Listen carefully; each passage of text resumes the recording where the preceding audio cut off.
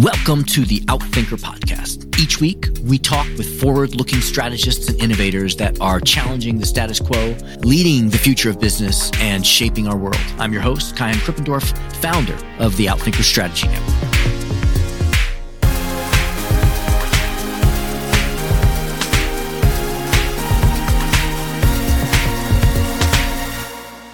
Peter Klein is a professor of entrepreneurship at Baylor University's Business School, and he's the faculty director of Baylor Baugh Center for Entrepreneurship and Free Enterprise. He is also adjunct professor of strategy and management at the Norwegian School of Economics and Carl Menger Research Fellow at the Mises Institute. His research focuses on the links between entrepreneurship, strategy, and organization with applications to innovation, diversification, vertical coordination. He's worked in healthcare and public policy. His work has appeared in numerous top journals from the Academy of Management Review to the Sloan Management Review. His 2012 book called Organizing Entrepreneurial Judgment received the 2014 Best Book Award from the Foundation for Economic Education. His upcoming book, Why Managers Matter, which is being published in October 2022, focuses on how even though the centralized startup culture has become increasingly popular in the last few decades, the creative use of authority and hierarchy helps companies to be more agile and flexible, enabling educated, motivated people and teams to thrive. He's also held faculty positions at other universities, including University of Missouri's Division of Applied Social Science, the Truman School of Public Affairs, the Copenhagen Business School, and other academic posts.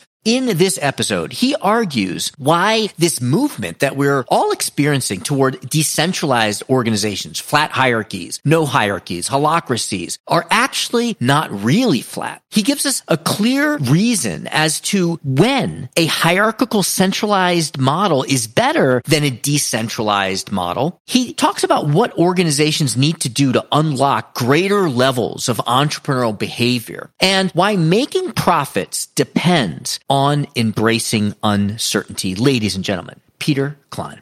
Peter, thank you so much for being here. It is great to get to talk to you. Yeah, thank you for having me. So I wanted to open up with what's your definition of strategy? I really like the definition that was offered by Richard Rumelt, who wrote one of my all-time favorite strategy books. And it's been a guest on this podcast as well. We've been lucky to have him. Yeah. Oh, fantastic. So I really love Rumelt's Good Strategy, Bad Strategy textbook. I haven't had a chance to read his newest book, but I'm really looking forward to reading that as well. You know, I think of strategy as an integrated set of actions or policies designed to achieve some specific aim. But what I like about Rumelt's treatment is how he distinguishes between a diagnosis, in other words, trying to figure out what is the problem that our strategy aims to solve, what he calls a guiding policy, an overall philosophy for approaching this problem, and coherent actions, specific steps that we can take right away or in the future that are consistent with our guiding policy. Because a lot of people mistake strategy for objectives, or mission or vision. I really like the nitty-gritty, realistic aspects of thinking about trade-offs, constraints. You know, what are we willing to give up in order to accomplish a particular strategic aim? Pie in the sky. We're going to do all things for all people. We just need to work 110%. I mean, that's not strategy. That's just sort of pontificating. Right.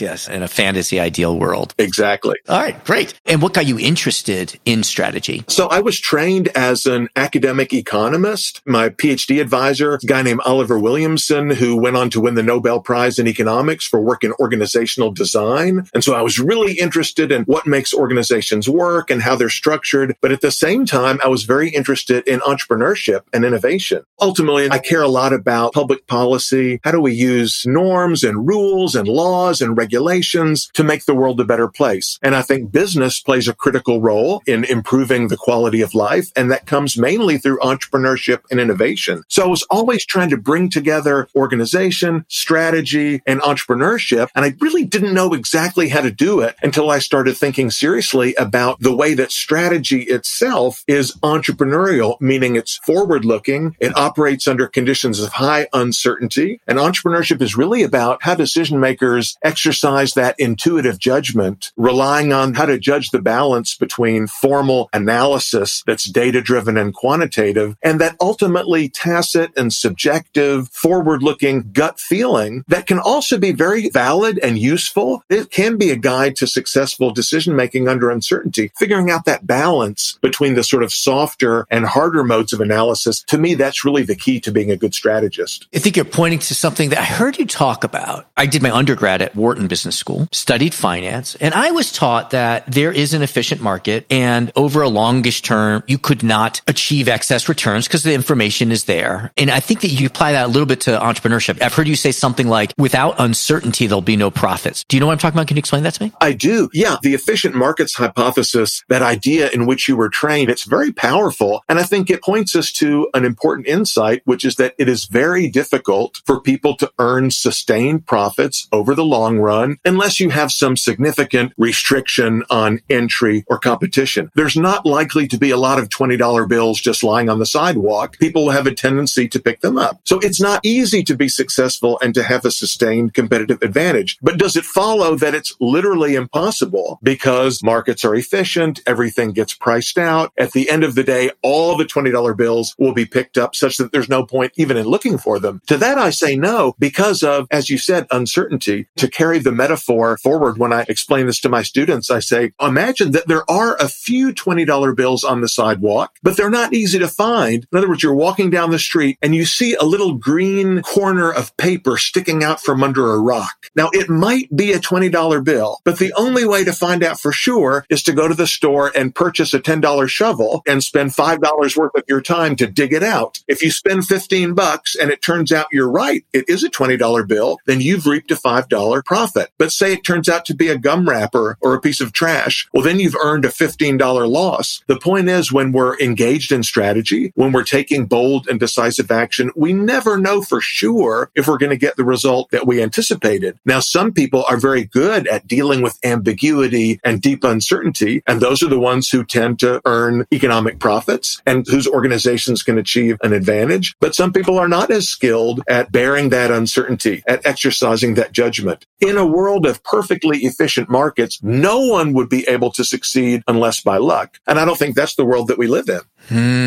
So does that mean that some individuals or some firms are more tuned? I'm not going to word this eloquently because it's just coming to me. There's probably like an entrepreneurial phase and then a non-entrepreneurial phase. Stick with digging for gold, right? There was the gold rush, and the first people, the gold rush, they discovered the unexpected and they became wealthy. But then as more people came, there was less uncertainty and there was less gold. And so could you say that some companies are more entrepreneurial or more attuned, being able to absorb the uncertainty risk in the first phase? I think the answer is definitely yes, but I would try to shift from a metaphor of discovery, like panning for gold, because the gold exists in the ground objectively. It's just waiting for the first person to come along and find it. I would rather use a metaphor like creation or construction. In other words, it's not the case that all of the profits earned from selling iOS devices were sort of sitting out there waiting for the first person to encounter them. No, rather, Steve Jobs and his colleagues at Apple, they had to take risks. They had a vision of what a future in which iPhones and other devices are ubiquitous would look like. And they were willing to put their money, so to speak, where their mouth was and to take the steps necessary to give it a shot. Now, they might have been wrong. And of course, Steve Jobs often was wrong. The old timers remember the Newton and some of Steve Jobs' experiences at Next. Steve Jobs was already gone at the time the Newton was introduced. But you get my point that it isn't always possible ahead of time to predict perfectly which of these ideas are going to be successful. And unless you're willing to put something on the table, have skin in the game, you're never going to find out if, in fact, your abilities to anticipate the future are as sound as you think they are. What I think you're well known for is entrepreneurship as judgment. Is that what you mean, judgment as opposed to something else? Yeah, judgment in a sort of technical sense, as it's used by entrepreneurship researchers and teachers, refers to this willingness to make decisions in conditions where you don't have some sort of predictive model, you don't have a mathematical or statistical algorithm that tells you exactly what the probabilities are and so forth.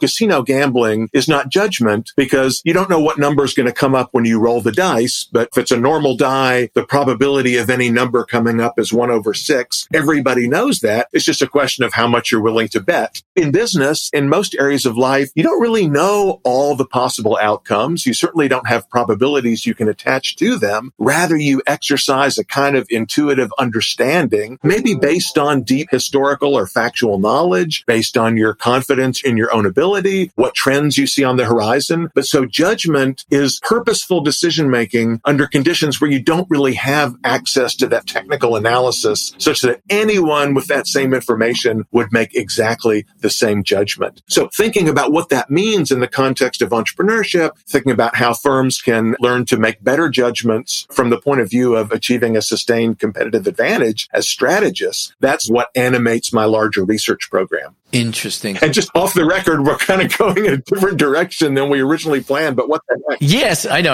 But I think it's going to come back because I think that this question, which I'm really curious about with your new book, what I'm envisioning is there's an entrepreneur that's using his or her intuition, connecting dots, recognizing patterns, and willing to take a risk. And all of those patterns are in this one person's brain. Now, when we have a firm and it's got lots of different brains, we have to create pattern recognition or freedom and connect people, coordinate people in order for them to create that organizational pattern recognition. And we've had people here on this podcast talking about hire comes up often. We've got the holacracy, we've got the decentralized autonomous organizations, this flattening, which, as I understand it, part of the intention of which is to enable the organization to act more entrepreneurially. But tell us about this. Are companies becoming flatter? Is that the right way to look at it? And is that the right direction? And if so, why is that happening now? Great questions. So what you're hinting at is within a large, complex organization with multiple layers, how do you get this sort of distribution of judgment or something that is like judgment throughout the whole organization? And that's what led to my interest in organizational design, in managerial hierarchies, because the traditional understanding of hierarchy is that it's completely top down. And so that seems like it's not taking advantage of local knowledge and incentives and empowerment at lower levels of the organization that would in turn allow for a lot of creation or discovery, if you like, of new ideas, new technologies. So isn't it better to make that hierarchy go away, to flatten the organization so that everyone is fully empowered to be an autonomous actor and so forth? So let's break that down a little bit. Yes, of course, you could imagine a world in which all of us is literally an autonomous actor, but that would be a world where we're all entrepreneurs. We all own our own businesses and we coordinate with each other through the market by buying and selling, procuring and trading and so forth. But we live in a world in which a lot of people are within organizations. Why? Why aren't we all independent contractors? Because there are some kinds of coordination and cooperation that are better affected or better managed where there is some centralized control, not command and control. It's not the army where someone gives orders down the line and orders are obeyed, but rather we do need some structure or some process for figuring out, okay, who's going to do what, which individuals are assigned to which tasks, how do we make sure that what one person is doing is coordinated with what another person is doing so all the different pieces fit together, how do we resolve conflict or disputes, how do we monitor performance and make sure that people who are performing well get appropriate rewards. One of the things that my co-author and I try to lay out in our new book is a model of hierarchy not as command and control, but as effective design. The role of the manager is to design, implement, enforce the organizational rules of the game. In other words, you're not playing the game for people. You're not making everyone's decision for him or for her, but rather you're putting people in the right places where they can use their abilities, their human capital, if you like. They can exercise judgment to the best of their ability in a way that allows us to achieve a common end, producing goods and services, for Apple or Tesla or whatever our organization might be. And that doesn't always mean fewer levels or fewer layers between the top and the bottom. One of the problems with a lot of these super flat hierarchies like the ones that you mentioned is that you often find more rather than less micromanagement from the top. In the book, we quote this really interesting email from Elon Musk to his employees saying that everyone at Tesla is empowered to make decisions. And he says everyone at Tesla should be one step away from the boss, me. In other words, you don't have to go through a manager. If you want to talk to me, you can send me an email and I'll respond. You want to see me in person, you can meet me in my office. You can call me. You don't have to go through anybody. You're only one step away from the CEO. The problem with that is not all of us want to work in an environment where the CEO is only one step away from us. Do you want Elon Musk showing up in your office? Do you want him peering over your shoulder? Do you want him ready to contact you when he's not a fan of something that you did? Sometimes a little bit of buffering, a little bit more layering can actually make it easier for people to be empowered to do their jobs comfortably, to do their jobs well. And I can imagine then if we took a little bit more into if the role of a manager changes to this organizational design and monitoring as opposed to directing, does strategy change? Does leadership change? Is leadership no longer, this is the hill that we're going to climb up? We had Ajay Banga, CEO of MasterCard. He talked about the city on the hill and giving people a hill to march to. Is that no longer the role? Look, clearly an important role of leadership is motivation and inspiration. Painting that picture, describing the vision, articulating that image of how the world will look when we do the things that we've all agreed to do. Clearly that plays an important role in motivating people, in inspiring everyone to come to work every day, to feel like what they do is important. I would argue that that is not the most essential part of the leadership role. Because again, it doesn't deal with the realities of the situations on the ground, the constraints that we face. I mean, look, employees, especially in the 21st century, are not so naive to believe that nobody else out there is trying to eat our lunch. We live in a hyper-competitive environment. No matter how inspirational my leader's vision of the future is, I know that the leader of every other company is painting that same kind of a picture to their employees. So what will motivate me to get out of bed in the morning, to go to work, to do the things that I want to do? Because my leader has a very realistic set of strategies, again, defined as an overarching philosophy and a set of coherent actions that will actually allow us to be better than our rivals. We have a better product. We have a better business model. We have access to markets that our competitors don't have. We have some source of sustained competitive advantage. Articulating what that is and helping to figure out, what do we do to make sure we achieve it and maintain it? Who needs to be in what roles? How do we need to incentivize people, monitor people? How do we structure production? To me, those things are more important than the compelling vision. Because look, people are pretty savvy and they can see through a sales pitch that sounds a little bit too much like a sales pitch. One temptation for leaders is to get too caught up in the imagery, in articulating a beautiful vision, but not giving people good reasons to believe that that vision is achievable. I got you. Yeah. I'm kind of seeing it as there are a list of jobs for a manager to be done, including inspiration, coordination, deciding who does what and all of that. In some circumstances, the hierarchy makes more sense and a decentralized approach makes more sense. And you talk also about technologies and coordination costs and the theory of the firm and this kind of battle between the hierarchy and the marketplace. Although I think that there are also other things other than marketplaces. There are communities and ecosystems and things like that. Like in the military, I can see the hierarchy, especially in wartime, staying, right? I can see a sales force in a bank, maybe less so. I don't know. But where do we expect to see the hierarchy making more sense and where do we expect to see a non-hierarchy making more sense? So let me answer in a roundabout way. First, by giving one of my favorite examples of the modern managerial hierarchy in a place where you wouldn't expect to find it, namely Wikipedia. Everyone's favorite free online encyclopedia. I use this in my class, as many instructors do, as an example of a radically decentralized, disaggregated mode of production. It's not the old Encyclopedia Britannica with an editor who assigns topic editors, who assigns writers, and so forth. It's totally bottom up. It's totally spontaneous. Truly a bossless organization if there ever was one. But wait, there's a guy who actually was a student of a colleague of mine who was teaching at Auburn University, a young student named Jimmy Wales. Jimmy Wales was in a class where they were talking about the economy, and my friend was explaining the theories of the famous Austrian economist Friedrich Hayek on the market as a spontaneous order and the need for bottom up rather than top down decision making. And this young student, Jimmy Wales, was inspired inspired by this to create an open source encyclopedia. So Jimmy Wales is currently the head of the Wikipedia Foundation, but he is the designer, the inventor of Wikipedia.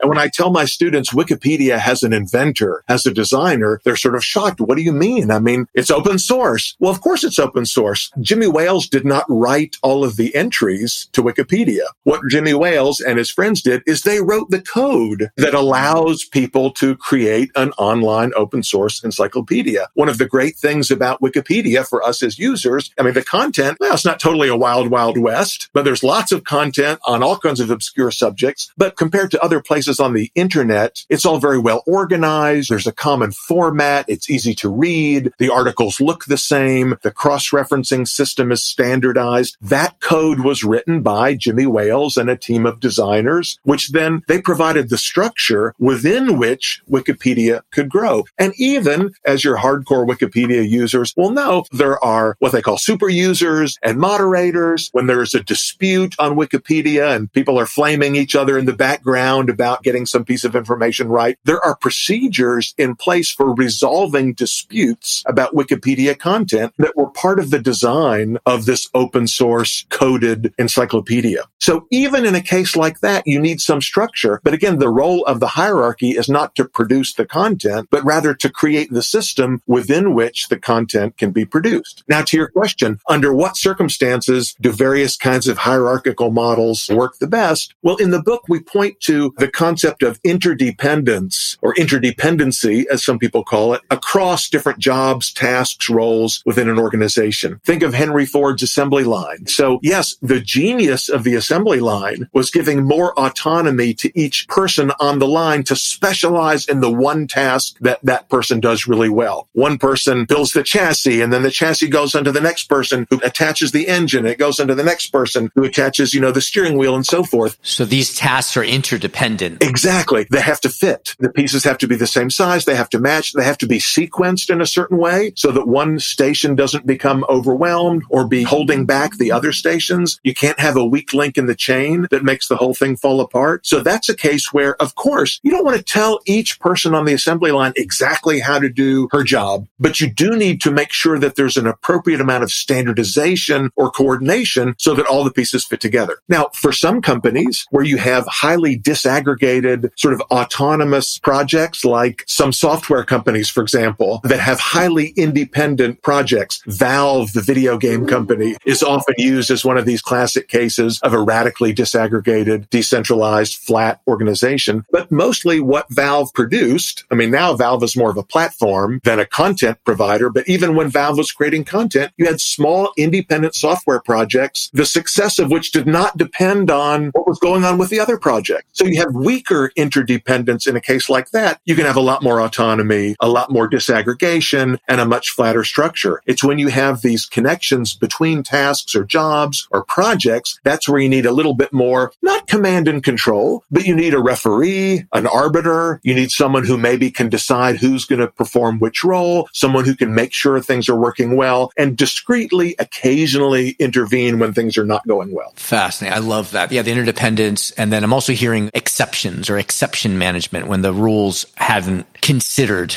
a scenario. Then we need judgment. Oh, yeah. In some of my own roles, I'm a professor, but I serve as the chair of my department. I'm editor of a journal, supervising a team of associate editors. I'm not doing all the work that everybody does on a day-to-day basis, but I spend most of my time mitigating conflict or solving special cases, helping out where something arises that's outside of the ordinary. In a purely bossless organization, that can only happen, autonomously. And sometimes those conflicts don't get resolved and the thing falls apart. Yeah, that's really helpful. Good thread, which our listeners can then pull on to start understanding the different scenarios in which hierarchy is a better option. I have so many more questions that we don't have time for. We're reaching the top of our time with you. What are you working on now? And what can people do to follow you and learn from you? Yeah, so I'm on social media at Peter G. Klein, Klein. You can find me on Twitter and all the usual places. And my website is petergklein.com. You can see my academic work and some of my more popular writings there as well. I'm very interested, like a lot of folks, on this recent turn towards social responsibility within the business world. And I'm going to say something. I know you like to have radical thought on this podcast. I'm going to to say something that will shock some of your listeners. My own position is sort of close to the position famously articulated by Milton Friedman in a 1970 New York Times article claiming that the social responsibility of business is to make profits. That is sort of the bête noire, if you like, of the social responsibility and stakeholder movement, which argues that Friedman's view is an old-fashioned,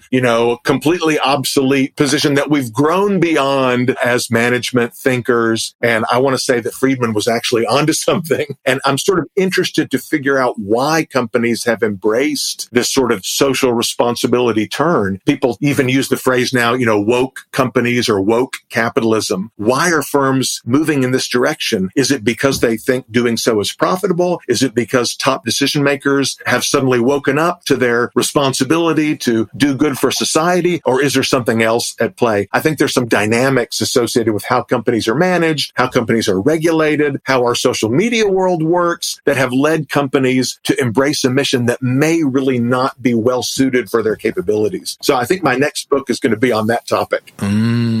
Fascinating. But I think they could be consistent theories. They do it for the money or they do it for not the money. But I'd love to hear where you land. That's awesome. Yeah, thank you. I've really enjoyed our conversation and would love to have the opportunity to continue it at some other time. Great. Thank you, Peter, for being here. And thanks for the work you do and for taking the time to share it with us. It's great to have you. Thanks for having me on.